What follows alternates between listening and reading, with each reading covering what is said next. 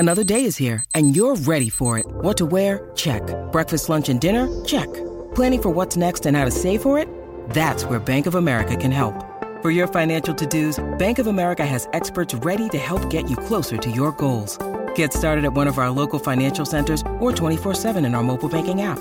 Find a location near you at bankofamerica.com/talktous. What would you like the power to do? Mobile banking requires downloading the app and is only available for select devices. Message and data rates may apply. Bank of America N.A., member FDIC. What is up, all of my beautiful freaking people? Welcome back to another episode of FML Talk. I cannot wait for you guys to hear this fucking episode. Jackie Peng flew in from San Francisco to be in studio with us. We met when she messaged me on Instagram, and her story is absolutely wild. I kid you not. It was like listening to a movie right in front of my eyes. So sit back, grab a fucking drink, and welcome to FML Talk. Oh my God. Wait, how old was the other girl? 19. Can you believe that shit? Hey, this is Gabrielle Stone. Good book? I did not in chapter 6 yet. He did what? 48 hours? What a dick. Yeah, but have you seen all the photos on her Instagram? So good. And this is FML Talk. Oh, no, she didn't. Seriously, you guys, I was so blown away recording this episode. It was shocking. It was devastating. It was inspiring. And it almost didn't seem real. I cannot wait for you guys to hear this. And more so, I am so proud of Jackie for speaking her truth, sharing her story. She is an Asian American woman, and in her culture, that is not always something that is supported. And the way she has persevered through the bullshit that life has thrown at her is truly freaking inspiring. So we are going to get straight into this monster of an interview. Here we go. Miss Jackie, welcome to FML Talk. Thank you so much for having me. Oh my God, it's so good that you're here. We connected via Instagram, and I started hearing about your story, and you flew to me from San Francisco to be here in studio with me. So I'm so excited to get into all of this. I'm so excited to be here. Happy to be here. Yay. So we both have gone through a divorce. Yes. But they were for very different reasons. So kind of take me back to really your marriage before the divorce happened and what that was like for you. Well, you know, I met my ex-husband in Vegas where I was working and living. And when I met him at a club, very typical classic Vegas thing. And we had a whirlwind romance of 3 months.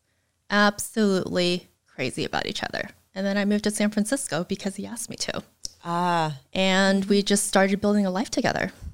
And everything was as it should be. And we were almost like the perfect model couple. Everybody wanted to know what was our secret. How are you guys? The way you met was just such a story, you know, that we wish we were in. And yet on the outside, everything seemed perfect. But on the inside, it really wasn't that perfect, from family trauma to drinking issues. Just, it was a lot. And, you know, being an Asian American woman, you start to get torn between your ideologies and what you want, and then you have to follow the Asian culture. Right. And then you're constantly torn between coexisting between those two worlds. And give the listeners kind of some examples of what following that Asian culture looks like as far as marriage. As far as marriage goes, well, you are thrown into a large Asian family of sometimes 20 plus people. And I like to think of it as kind of the collective, which is the family, and the individual, which is you. And then you're constantly, once you're thrown into that, you have to basically say goodbye to the individual you. And now you're a part of the collective, which is the family. Interesting. And then everything is revolved around the family, from how you communicate, how obedient you are, how loyal you are, how you handle indiscretions, like if your husband or ex-husband had a drinking problem, things like that. How you handle yourself as a representative of that collective is the ultimate pressure of being in that marriage. Right. And if you're with if your ex-husband or husband wasn't supportive and understanding, which mine was not, then you start to feel very alone, very isolated. Yeah. You have no one to talk to, and you can't even talk to your husband because he's not supporting you as an individual. He's supporting you as a part of the collective. Right. So it becomes very dark very fast. Yeah, and very lonely. And you have to find a way to say, okay, I'm okay being a part of the collective if you're okay saying goodbye to the individual you, which I was not. No, I mean, I wouldn't be either. That's kind of a devastating thought to me. And it's not something they ask you to do. It's just expected of you, and you have to figure it out on your own. Right. You have to figure out that that's what they want. They'll never ask for it. They're like that. It's just a very expected thing, and you should know better.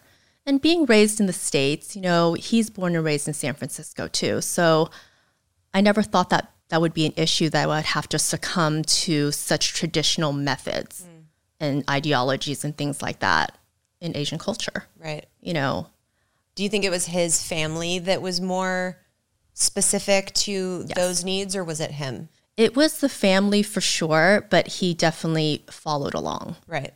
And he was willing to follow along because it's just, you grow up listening to your mom and your dad, and your grandparents are all still around. So everyone has family dinners together. So it's like, it's a good thing, but it's not always a good thing when you're in a marriage and you're trying to build a family. You're two individuals coming together. You have children, and you want to be able to raise your family the way you want to raise them. Yeah, in your own way. And I think that's one of the main reasons when people date and come together, they're like, okay, does your vision for your life and for your family match mine? Exactly. Yeah. I thought it matched perfectly. He was picture perfect, great on paper. Right. Or so he presented himself. He presented himself. And I thought, man, I waited for the best one. Like, I held out. I could have married a lot younger. I had a lot of people that were interested. Some proposals in my days, and I turned them down because I was waiting for the one that I felt like, oh, this is it. Yeah. Like, every girl's waiting for that feeling. And I felt it when I met him. So 3 months, I was willing to say goodbye to Vegas. I was there for 8+ years. Say goodbye to my parents. Moved to San Francisco to start a life with him. And 9 years and 2 kids later, I find myself alone in the city, very little money, no one to turn to, no friends, no family, no house. Really isolated. Very isolated. So when did you realize in the marriage that it wasn't fulfilling you and you weren't happy and something needed to be done? I felt unfulfilled after when I was having my second child. The first one was good. You have your first baby, everything's perfect, right? And then we had some issues with the drinking. And, as a woman, as a mother, you want to think, okay, well, maybe it'll get better. He's just hasn't grown out of his frat days. I literally told myself that because he was in a fraternity in college. And it's just like, it's a frat party all the time. And I thought, okay, well, if he becomes a father, maybe he'll outgrow it. Right. And he'll move on from that. Maybe that'll change. It'll change. Yeah. It changed a little bit, but not enough to be what I needed him to be. And then when we thought about having the second one, I thought maybe not because, at one point I thought it's easier with one than two, dealing with all that I had to deal with all the time. Right. And not getting along with my mother-in-law and things like that. Just all those things that people deal with when they have to deal with in-laws and things like that. But then, it progressively got worse. And then, that's when I took up baking. I started baking, hence Divorce Baker. And I started making macarons. I even built a business around it. Yeah. Because it was easier to bake than to deal with, everything I had to deal with. And it wasn't like he was very expressive or communicative. He didn't want to talk about it. He didn't want to go to counseling. I begged him to go to counseling. He refused to go to counseling. Is there a stigma around therapy in the Asian culture? They don't. It's admitting you have a problem. Right. I feel like that's in every culture. I think so, there's too. a stigma around it. I think we're getting better as a society and normalizing that a little bit more. Yeah. But I think that's a problem in every culture. But, I would think that it's less if we're going together as a, a couple, couples therapy. Yeah. It's not like you individually have an issue that we have to deal with, even though he did. Right. Did you talk to him about the drinking? Or did you bring up the fact that you were uncomfortable or felt it was a problem?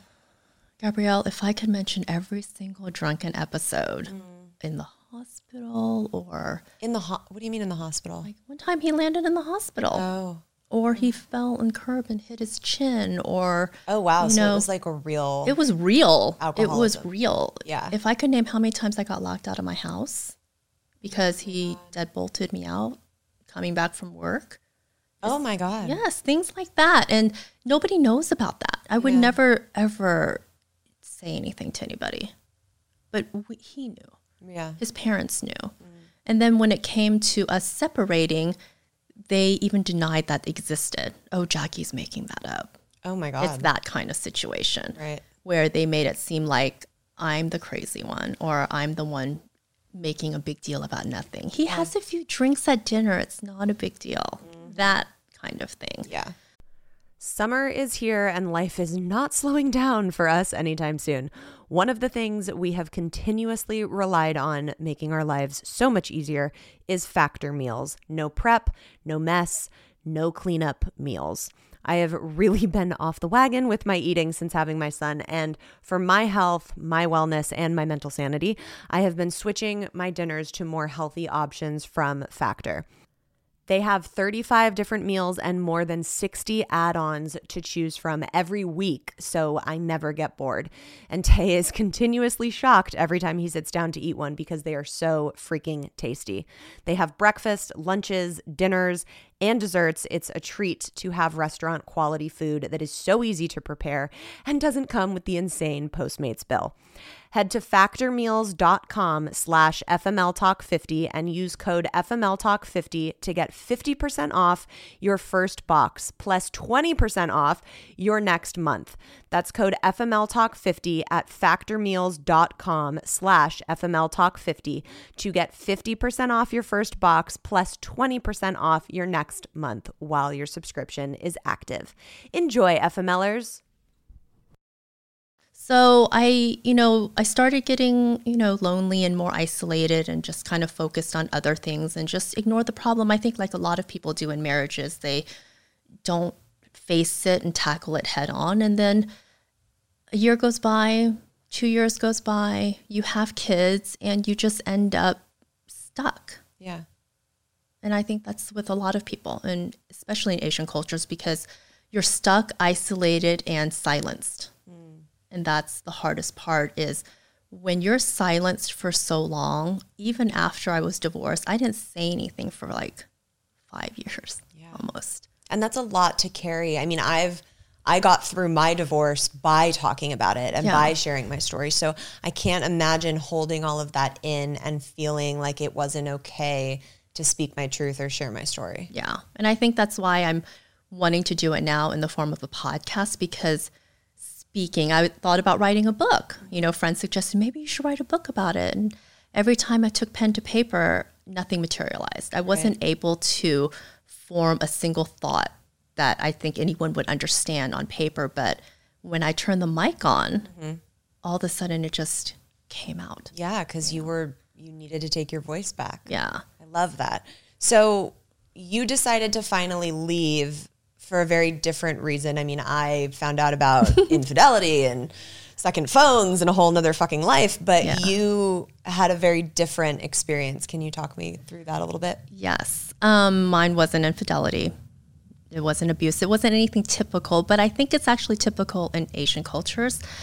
He basically was very dishonest and lied to me about the ownership of the home we were living in and paying for together. And I found out through my attorney. I never asked to see the deed for all the years we were together. I just trusted him. That your name was on the deed. No, it wasn't that my name was on the deed because the house was gifted to him by Okay. his parents. Okay. The deed was transferred to him, but he purposely left me out of it. Got it. And I even say it in my podcast to let all the females out there know that if that's listed on there, that's what that means. Right. Yeah. Married man, single, separate property. That phrase changed my world. Yeah. And when I confronted him with it, he didn't explain, no apologies. He ended up just kicking me out of the house and said, "You have no interest in this house. Please leave." Are you kidding? No. Okay. So you confront him about something that you have every right to confront him about. Mm-hmm. And instead of wanting to talk about it or work through it, he just kicks you out. Yes. And what about the kids? Well, he wanted full custody of them because he actually said you should just go back to Vegas. And Like you were just some random Yeah. chick he picked up on the streets of Vegas and you can just be discarded back to the city you came that's from. exactly what I said. Oh my God. Okay. And I said, I'm not leaving here without my kids. Yeah. So I deserve to be here as much as you do. And so I stayed. I fought. I got 50-50 custody. I fought hard. Good for you, girl. And I have 50-50 custody of my kids every other week. Oh my God. Okay. So you go through the process of a divorce. What was that like for you? Because I felt shame in my divorce. And that was, when I found out so many lies and so much deceit and disrespect against my body and like infidelity. And I still felt shame. Yeah. What was it like for you to have to know that his family and this collective now Yes. knew? What was that experience? It was even crazier than me finding out about the house. When he decided to kick me out of the house, he sent a mass text to the entire collective asking them to ignore Jackie's emails, texts, calls, do not respond to her in any way. And within 24 hours, I no longer existed. Okay, I'm just going to say it. It feels kind of cultish. A little bit. I mean, just the phrase, he sent a text to the entire collective. Yes. Like, it kind of makes my hair stand on end.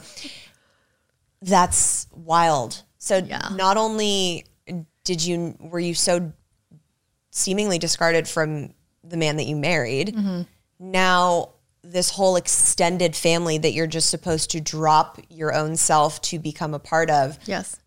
doesn't even care to ask what happened, why are you okay, or give any type of shit about you. No.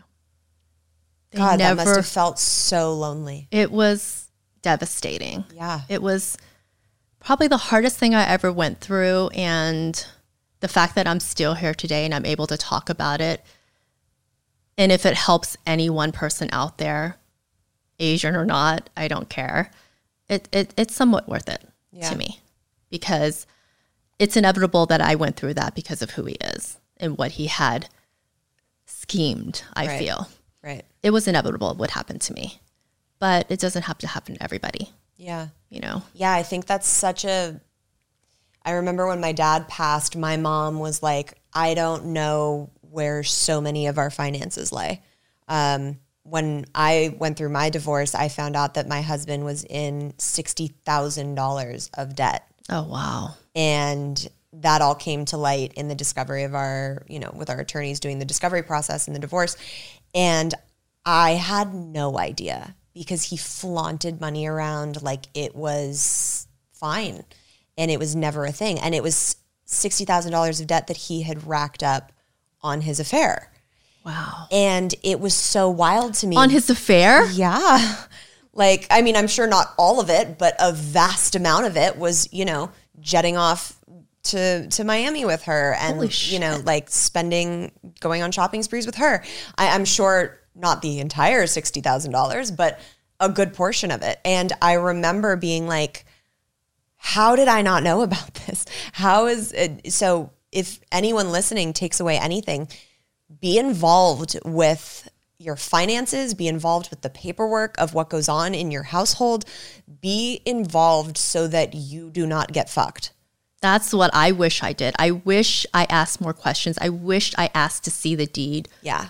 The first year we were married. I wish I asked to even be on a utility bill. We didn't even have a joint account because he refused to open one with me. And when I think back, I almost was like, how could I let that happen? Right. How could I have just handed over all the power and not asked to see a single bill? Right. That was 100% my fault. Yeah, but at the It's same just- time, you don't, when you're in it, you don't think that your partner that you've like made this lifelong commitment to is going to do that. No. It's almost like, okay, divvy up the household stuff. You handle the bills, I handle this.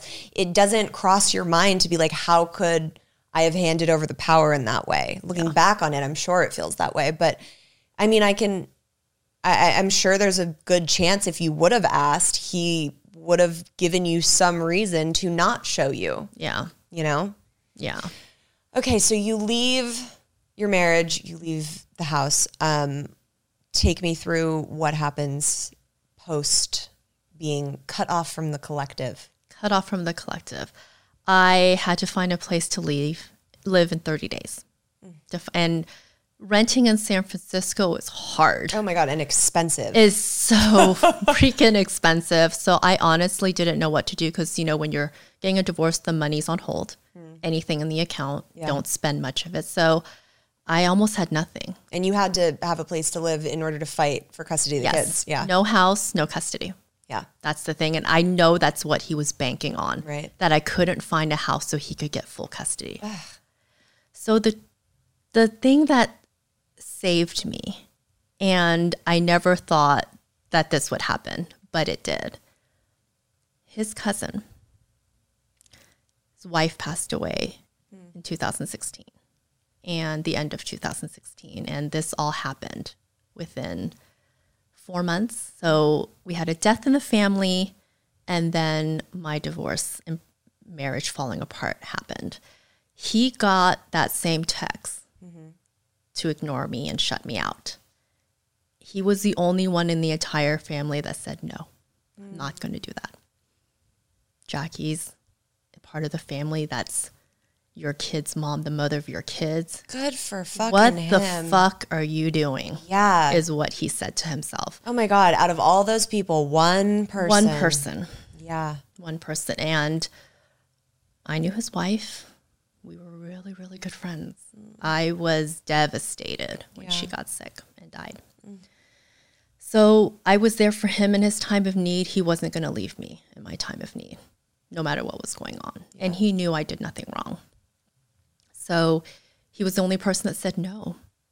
So he helped me find my house to rent. He went and looked for one for me, took me to go see it, and said, if you need anything, let me know. And he did this all under the table. Nobody knew he was helping me. Nobody knew that he was the one that saved me from the hole that I was just shoved into. Yeah. Oh my God, unbelievable. Yeah. So you find the house, you go through, what was the court process like to try and get custody? Did you have to physically go to court and go to hearings and like be in the same room as your Yes. And that was very difficult because he's the type of person that acts like the villain and the victim. Oh, interesting. So he was the villain in all of this, yet he acts like a victim. Right. Like I'm the one that left him. That's what everybody thinks. That's what the collective thinks. I don't believe till this day they know the truth, because anybody that knew the real truth, what kind of a human are you that would be okay with that? Right. His sisters and Yeah. everybody. So they believed him when he said Jackie just wanted to leave. So that's the story that I plan to change. Yeah. That's not the truth. Yeah. So seeing him in court was, you know, infuriating. I bet. Infuriating because you're playing the victim now Yeah. when you fucked me to the wall, basically. Yeah. And you're seeing And nobody knows about it. you're seeing this person who's putting on this projected story that you know is absolute bullshit, and you see people buying it. Yes. Oh, that's so frustrating. It's the most infuriating thing. And the good thing about it is when you have children and in the court system, they don't want the kids without either parents. That's not the goal. And the courts really don't want to hear about your drama, unfortunately. Right. They just want to know, do the kids have a place to live? Is it going to be the same conditions as they're used to? Right. Will you be able to, the facts of the matter? Yeah. Not who's the bad guy and like who fucked the marriage up. Exactly. Even though I was like, please just ask me one question. I would love to tell you. Right. So yeah, I got 50-50 custody, but since he wasn't able to take the kids away from me, he actually took me to court twice to reduce the child support. So that he didn't want to pay me as much. So he took me to court once and then took me again to reduce it to now it's almost nothing. Oh, so he was granted that. Yeah. Which was even more infuriating. He was able to say, okay, well, I'm not getting my bonuses this year because he made a shitload of money. Right. I'm not getting my bonus this year. And that's the sucky part too, is as a parent with 50 custody, you have to come up with 50% of the money. Yeah. It doesn't matter how much necessarily he makes, you have to support your child too. Right. So it can't be the days where you see women just sitting there collecting alimony and child support and not having to work. That's not reality. Yeah. The courts make you work for it. So hi, I'm Chris Gethard, and I'm very excited to tell you about Beautiful Anonymous, a podcast where I talk to random people on the phone. I tweet out a phone number, thousands of people try to call. We talk to one of them, they stay anonymous, I can't hang up, that's all the rules. I never know what's going to happen. We get serious ones. I've talked with meth dealers on their way to prison. I've talked to people who survived mass shootings. Crazy funny ones. I talked to a guy with a goose laugh, somebody who dresses up as a pirate on the weekends. I never know what's going to happen. It's a great show. Subscribe today, Beautiful Anonymous. yeah, he was able to grant, and he paid me 50% less a year later. Wow. Yeah. And so are you still currently in San Francisco? Yes. So you guys co-parent Yes. with the kids. Is that difficult? Very. Yeah. Because again, he's the victim. Right. And the most infuriating part is not wanting to talk. Going back to the whole men don't share. He doesn't ever want to even talk about his mistakes because, again, he didn't make any mistakes. Right. He always says, you chose divorce and you get those are the consequences. Whatever you're getting is what you deserve. That's his answer to me. Oh, that's so infuriating. Yes. So that's what I deal with on a daily basis. Okay. So talk to me about the relationship that came after and how that came about and got you through. That was even more unexpected than my divorce for me because I have known the person that I'm with as long as I've known my ex-husband. Mm-hmm. You know, we used to hang out together and everything. And he's even more a yes person than my ex-husband was to the collective. You know, never a hair out of place, never said no to anything, just did everything he was supposed to do. And the one time he decides to turn on the collective is for me. Okay. Yeah. And who is this person? His name is Jeff. His name is Jeff. Mm-hmm. And how do you know him? He's my ex-husband's cousin. Oh my God, girl. So the one person that you mentioned earlier who said no to the text message. Yes. That is now your current partner. Pretty much the love of my life. Yeah. Oh my fucking God, dude. Okay. So does the collective know that you guys are together? Yes. We actually came out to them in 2019. Okay. It all started very late. You know, I got divorced in 2017. Oh, me too. Yeah. Cheers to that. I know. And then, took some time. He was around to make sure I was okay. And then in 2018, somewhere along the line, we kind of started having feelings. And we talked about those feelings and even talked about ignoring those feelings because the collective would not be okay with that. And I didn't want him to be in the middle of that.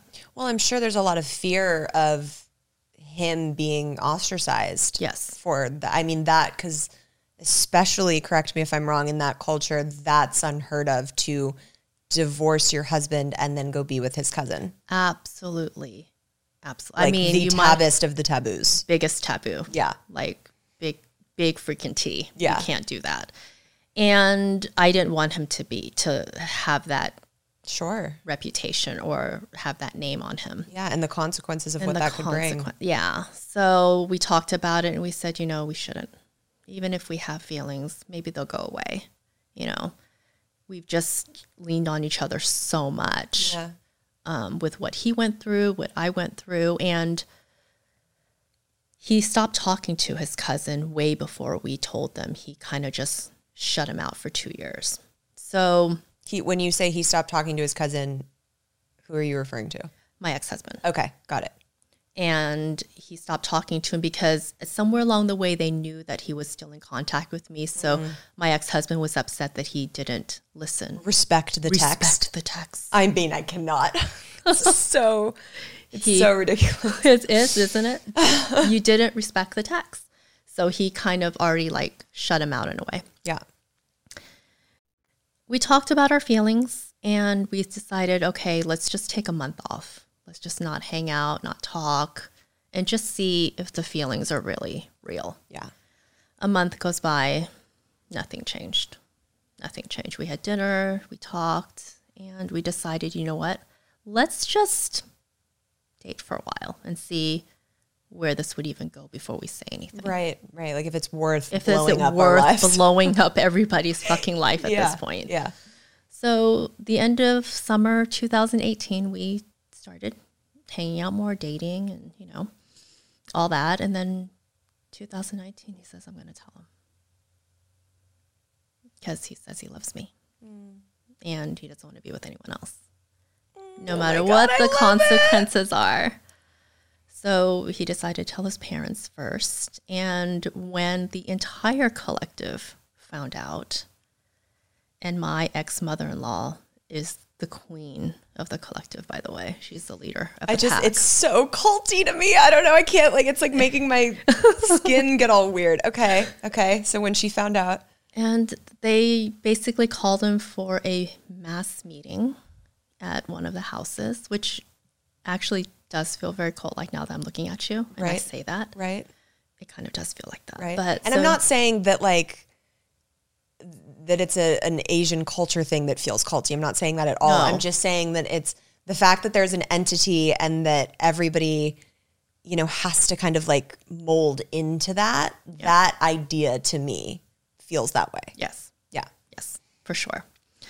He was called to a meeting and said, we want to talk to you. He went.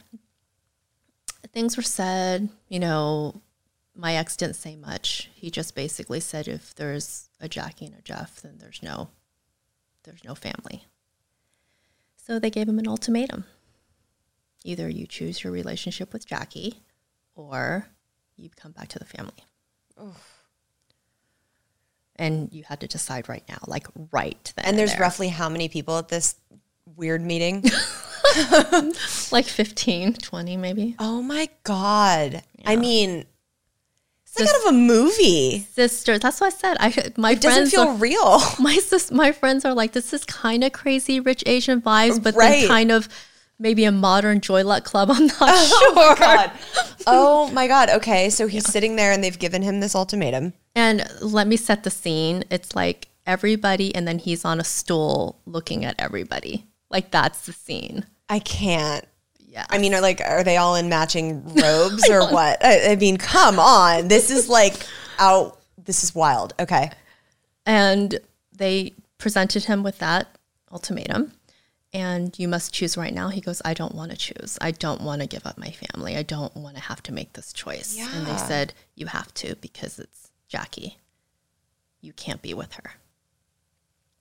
For many reasons other than the fact that's your cousin's ex-wife. Well, what are the many other reasons? Because she doesn't like me.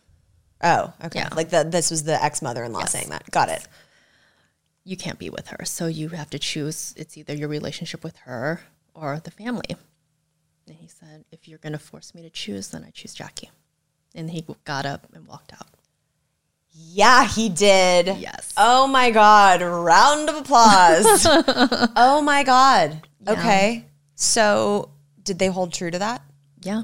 He hasn't attended a family event since then. He hasn't seen any of them since that day. That's so sad. Yeah. That people would choose to boot out a family member that they clearly love or loved because of that.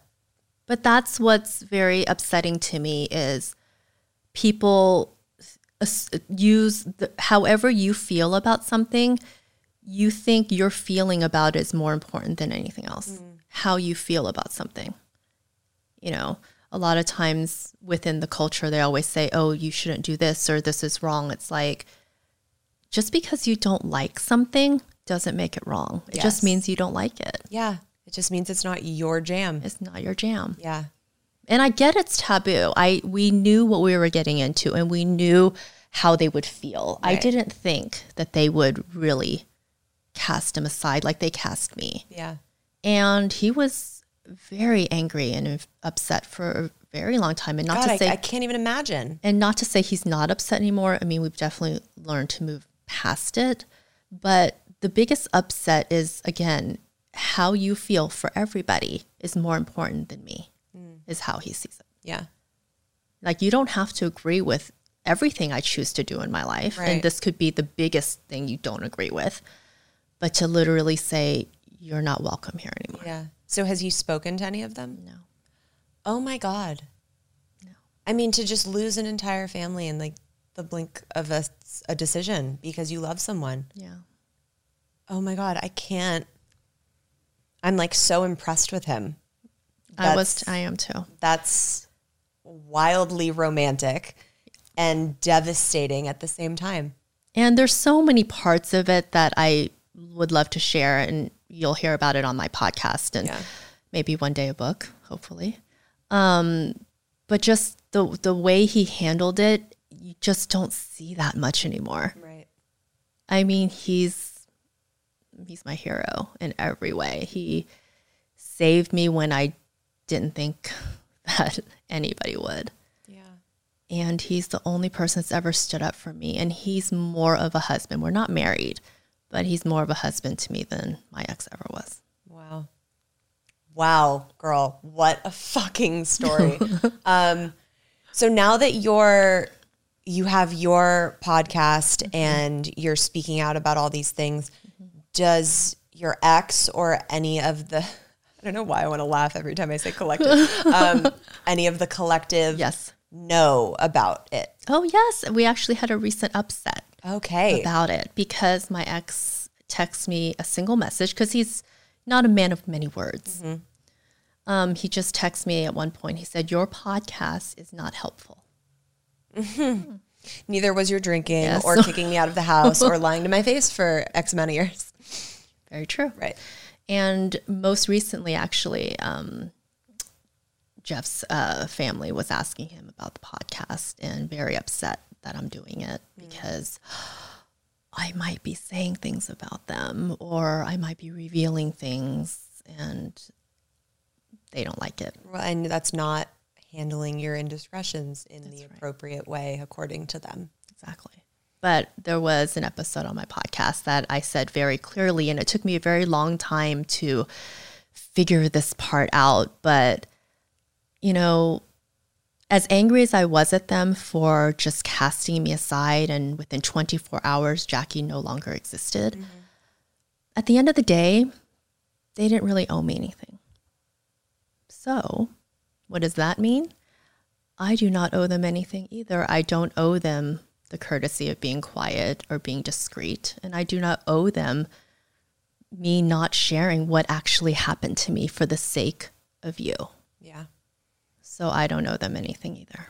And I think what it comes down to is that people need to remember that you own whatever has happened to you in this life. That is your story to choose to keep close to you or to tell. Yes.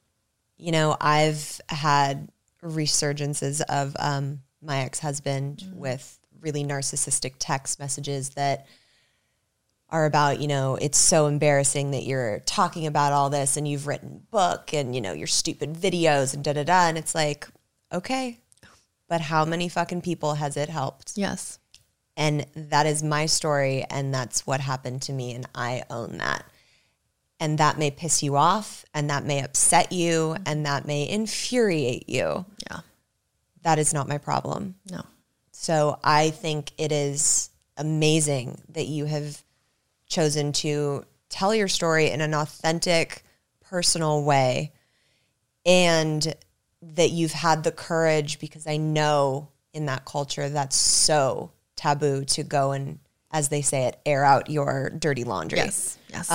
So I think it's even more pressure on you to make that decision to do that. So it really speaks to who you are as a woman. Thank you.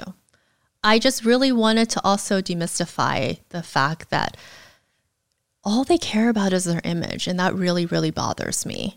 I mean, they're immense, like, striving for the perception of perfection all the time. It's just not true. Yeah. And I don't think that people like myself should have to live up to that. Yeah, because who the fuck is actually perfect? Exactly. I mean, what a life to try and be upholding that image 24/7. That sounds exhausting. And it would be okay if it was my image that Right. I'm upholding. That's Or if for it was me. something that you wanted to strive for. Yeah, but I'm doing it for your image. Right. That's not very fair. Yeah. Yeah. What have you really taken away from everything that you've been through now that you're able to speak about your story and that you've found the love of your life and that you've gotten out of that unhappy marriage? What have you really taken away to know that you like moving forward in life? I now know this without a doubt. I know that there's good people out there still. Even though a family that I loved for a decade could cast me aside just like that because someone sent you a text message. I mean, a decade. A decade. A decade of you being a part of their lives, of their family, of their functions, to just in 24 hours, you don't exist anymore. Yeah. That was the hardest part in the very beginning, was to not be mad at every single one of them, not go bang down their door and just say, what the fuck is your problem? Right. You know, why don't I deserve 5 minutes of your time for you to just say, are you okay? You don't have a place to live. Do you have a place to live? Yeah. I didn't get anything. I didn't get anything except Jeff. Yeah. Well, you really got the biggest thing. I did. And I've learned a lot of things. Karma is fucking real. Yeah. I know that for a fact. Yes, ma'am. And you're stronger than you think. No matter how hard you got hit in the fucking face, which I did, the door slammed right in front of me. And nobody even felt sad that I got kicked out. That's the part that was even more infuriating, is how nobody gasped when I got kicked out. It wasn't, oh my God, Jackie. It was, oh really? That sucks. You must have done something. Yeah, that sucks. So I really learned that, I'm a lot stronger. Everybody's a lot stronger. Yeah. Just dig a little deeper. Yeah. I mean, look at all that you've accomplished. You took him to court. You got 50-50 custody of the kids. Mm-hmm. You're rebuilding your life in this beautiful way now with this man who literally fell on his fucking sword for you. Yes. I mean, you talk about everything happens for a reason. Yes. I mean, who would have thought that, one of my best friends, which was his wife, passed away? Nobody would have thought that would happen. And then right after, my marriage is falling apart and I'm getting divorced, and the only person willing to pick me up is the one that's still crying over here, suffering because he lost someone that he has been with for over 20 years. Wow. That was his high school sweetheart. Oh my God. So we picked each other up off the floor, basically, but not in a way that we thought we would be together. We did it because we cared about each other as people, as humans, as friends. We've known each other for a decade. Yeah. We just don't do that. And I think that's where the most beautiful relationships can blossom from, when there's not a, oh, I want to try and date this person at the get-go. It's I want to just be here as a human for this person. Yeah. He just couldn't stand seeing me being treated that way. Yeah. So he just stood up, like anybody should stand up for anyone that you see being hurt, being mistreated. Everybody should be sticking up for somebody. And that's what he did. Even if it meant he lost his entire family. I mean, we've had friends that just turned their backs. He's lost friends, family, everything. And after such a tragic death to experience in your life. So he literally lost everything, just like me, within, it seems like, no time at all. Yeah. Wow. Yeah.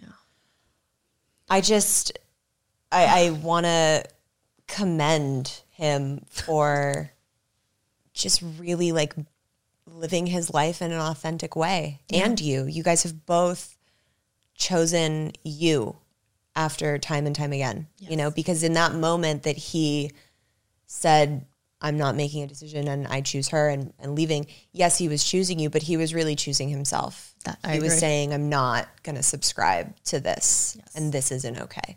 That's one of the things he actually told his dad at one point, is to say, even if Jackie and I don't work out one day, if we're not together, I'm not going back to that family, because that is not a family that I want to be a part of. Yeah. So he goes, it's not about Jackie anymore. It's about you guys. Wow. Yeah. Oh, girl, there was so much power in this story. I am so sorry for what you have endured, but I am so proud of the way you have come through it all, and the fact that you are now speaking your story and telling your truth in such a way that I know is going to help so many other people feel safe. So tell everybody what your podcast is called, where they can find you online and find all the goodness. A Quiet Divorce, all platforms, Spotify, Apple, you can pretty much find it anywhere.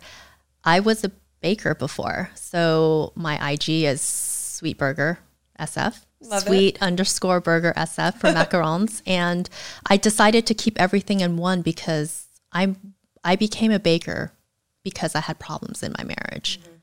And then I got divorced. So I really wanted to keep everything together. Yeah. Because everything's who I am now. I love that. I'm not one without the other. Yeah. And I can't stop baking, but yet I have this new life and I want to share my story, and it's all one part thing. Of you. It's all part of me. Have you found that people have listened to the podcast and suddenly felt like they had a place to feel safe? Yes. I've had many people reach out actually saying that they're just now going through divorce, they're co-parenting, or I'm about to file, I'm just started listening to your podcast and I just feel a little bit better. I don't feel so alone. And that was the whole purpose. And if that meant, exposing myself a little bit and going against what somebody maybe in my position because of the Asian culture would do, it's okay. Yeah. I'm willing to be the example. It's okay. Amen to that, girl. Fuck. Thank you so much for being here. You are such a beautiful light. And I'm just so grateful that you reached out and that you flew here from San Francisco to do this show, because it was so freaking worth it. It's important for me. I wanted to come here. And honestly, I wanted to say thank you to you, because for so long, I felt like, our friends stopped talking to us, my friends. And when I messaged you, you messaged right back. It was like 20 minutes. And I never got that kind of connection so quickly with someone. All of my friends kind of left.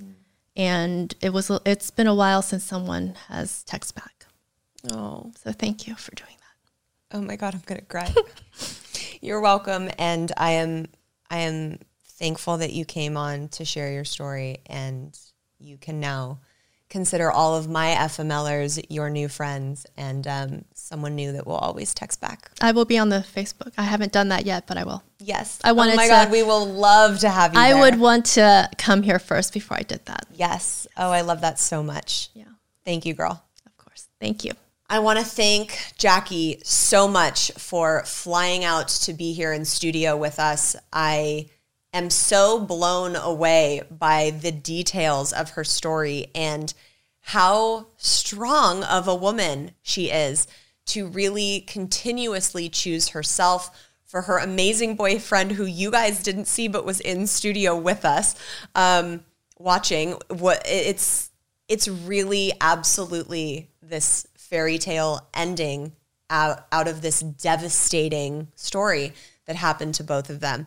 And it was really incredible to see both of them choose themselves and choose each other. Please go check out Jackie's stuff so you can continuously hear her tell her story and speak her truth, because so much more of that is coming. Okay, we are going to take a turn now and jump into some of your FML stories. This one is going to be a little different. We were sent two separate stories from two separate women who happened to be entangled in the same FML moment. Here's number one. As a young child, I dreamed of a fairy tale marriage, and for some reason, I was really determined as a young girl to have a marriage that worked. And so as I grew up, my main desire was to find out how to make a marriage work. And so I married my college boyfriend.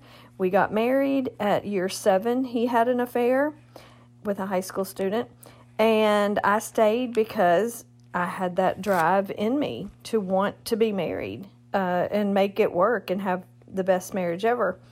And I didn't want to fail at it. And so I just knew we could make it work. He was really kind to me. He had me fooled. And so then we ended up having children after that. We had 3 babies in less than 3 years. And then he had another affair when the boys were about 5, 6, and 7.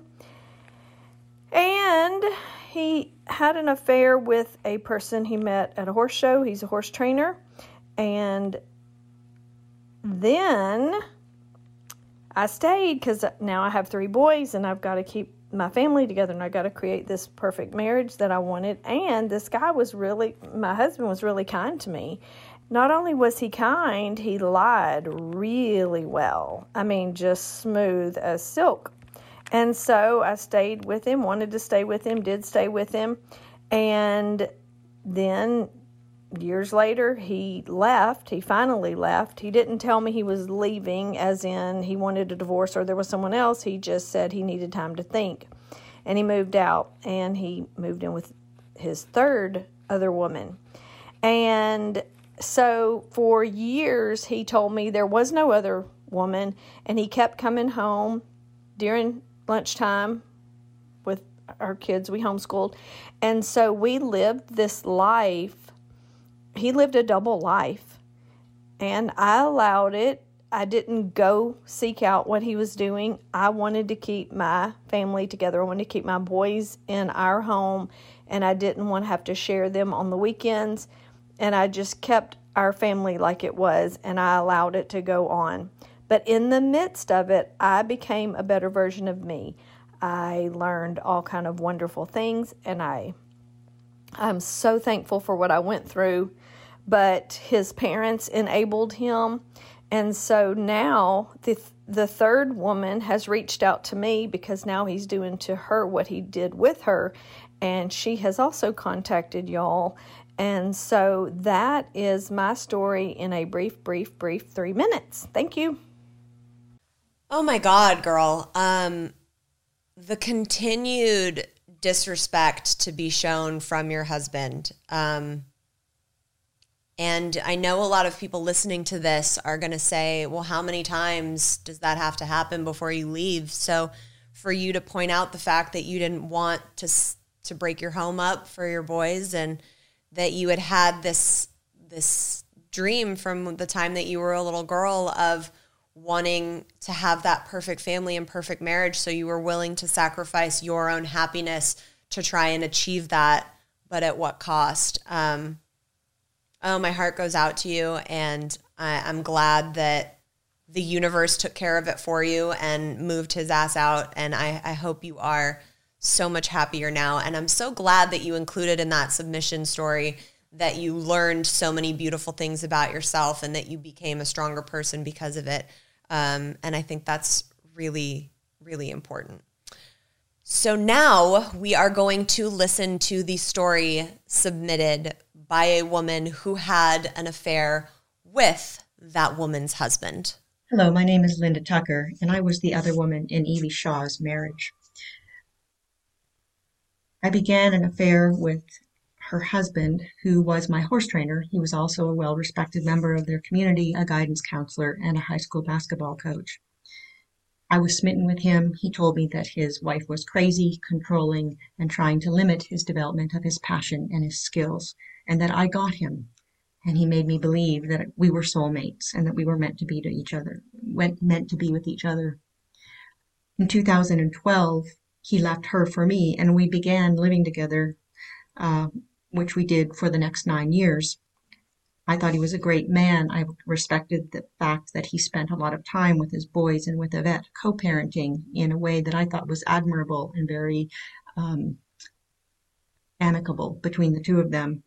I suggested they give workshops on how to be good divorced people. Little did I know that he had essentially turned us into sister wives. He never stopped sleeping with her, and she was doing her best to be a good wife so that he would return, giving her the marriage that she had worked so hard to build and the family that she was determined to keep together. I was oblivious to the fact that they continued to have a relationship beyond that of co-parents, and it would be years before I was to discover that. In 2018, they lost a child to cancer. Shortly thereafter, her husband had an affair on me with a friend and a horse show client, and then another, which the first one lasted a year and a half, the second one lasted about a year and a half as well, and now they are engaged. He dated the second one openly, very boldly. He and I began counseling. In the middle of that, he said he was no longer seeing her, asked me to marry him in November of 2020. Only a few weeks later, he took her to family Thanksgiving dinner with his parents. And I discovered that by finding photographs on Facebook. Everything blew up then, and his double life was exposed to all and sundry: his parents, his sons, Yvette, Evie, and everyone else. However, this other woman was determined to keep him, as was I, and so began many months of intensifying narcissistic abuse, gaslighting, horrific lies. Some of the abuse did get physical at times, and eventually he left in a really traumatic way in March. However, he did not stop seeing me. We continued to see each other, and he is now engaged to this other woman. I am deeply trauma bonded to this person, and thankfully Evie is helping me to break that trauma bond slowly but surely. Our goal is to educate other women about the dangers of becoming involved with someone who displays signs of narcissistic behavior or traits. This person was diagnosed eventually with narcissistic personality disorder. But our scars are deep, and I'm grateful to Evie for allowing me to share this journey with her and helping to ease the pain of my own. Thank you. Holy shit, y'all. This episode has been a fucking wild one. First of all, I hope that both of you ladies send this fucking podcast to every woman that man knows. Sir, big fuck you to you, man. Like, there's like nothing more to say. I can't even begin to think about the amount of women that have been hurt and scarred by this one individual. Also, I want to say I am so deeply sorry about the loss of the child that took place that is absolutely devastating. And I'm so happy that these two women have put their differences aside and come together to work together on their healing journey. That is fucking amazing. And thank you guys for both contacting us and submitting those dual stories. We've never had something like that on this show, but I do know that it happens so often. A lot of our FML stories that get submitted, people say, you know, now the other girl and I are friends, and we keep in touch. So it happens all the time. And I hope this is a really good example to people of how manipulation can completely change someone's life. And it's really scary. You need to really be diligent about the people that you are letting in and that are close, and really being aware of what's going on in your world. God, I feel like I have an emotional hangover from this one episode today. So I am going to leave you all with that. As always, make sure you are subscribed so you never miss an episode. Keep up with us on Instagram at FML Talk Podcast. If you want more bonus content or access to the private self-love Facebook group where you can Zoom with me every Tuesday and get 10% off all your merch, there is an incredible community of FMLers on there. You can go to patreon.com/FML Talk. Remember, you can check us out live in studio on YouTube for every episode on youtube.com/FML Talk. And remember to have a self-love cocktail on me. Fucking deserve it. I will see you next week, guys. Cheers. Welcome to As a Woman, Fertility, Hormones, and Beyond. I'm your host, Dr. Natalie Crawford, and I am a fertility physician and co-founder of Fora Fertility in Austin, Texas. We will talk about a wide range of topics, including the menstrual cycle, your hormones, infertility, IVF, mental health, and, well, beyond. So join us and become part of the community of collaboration that amplifies others as a woman. This podcast has been brought to you by Podcast Nation.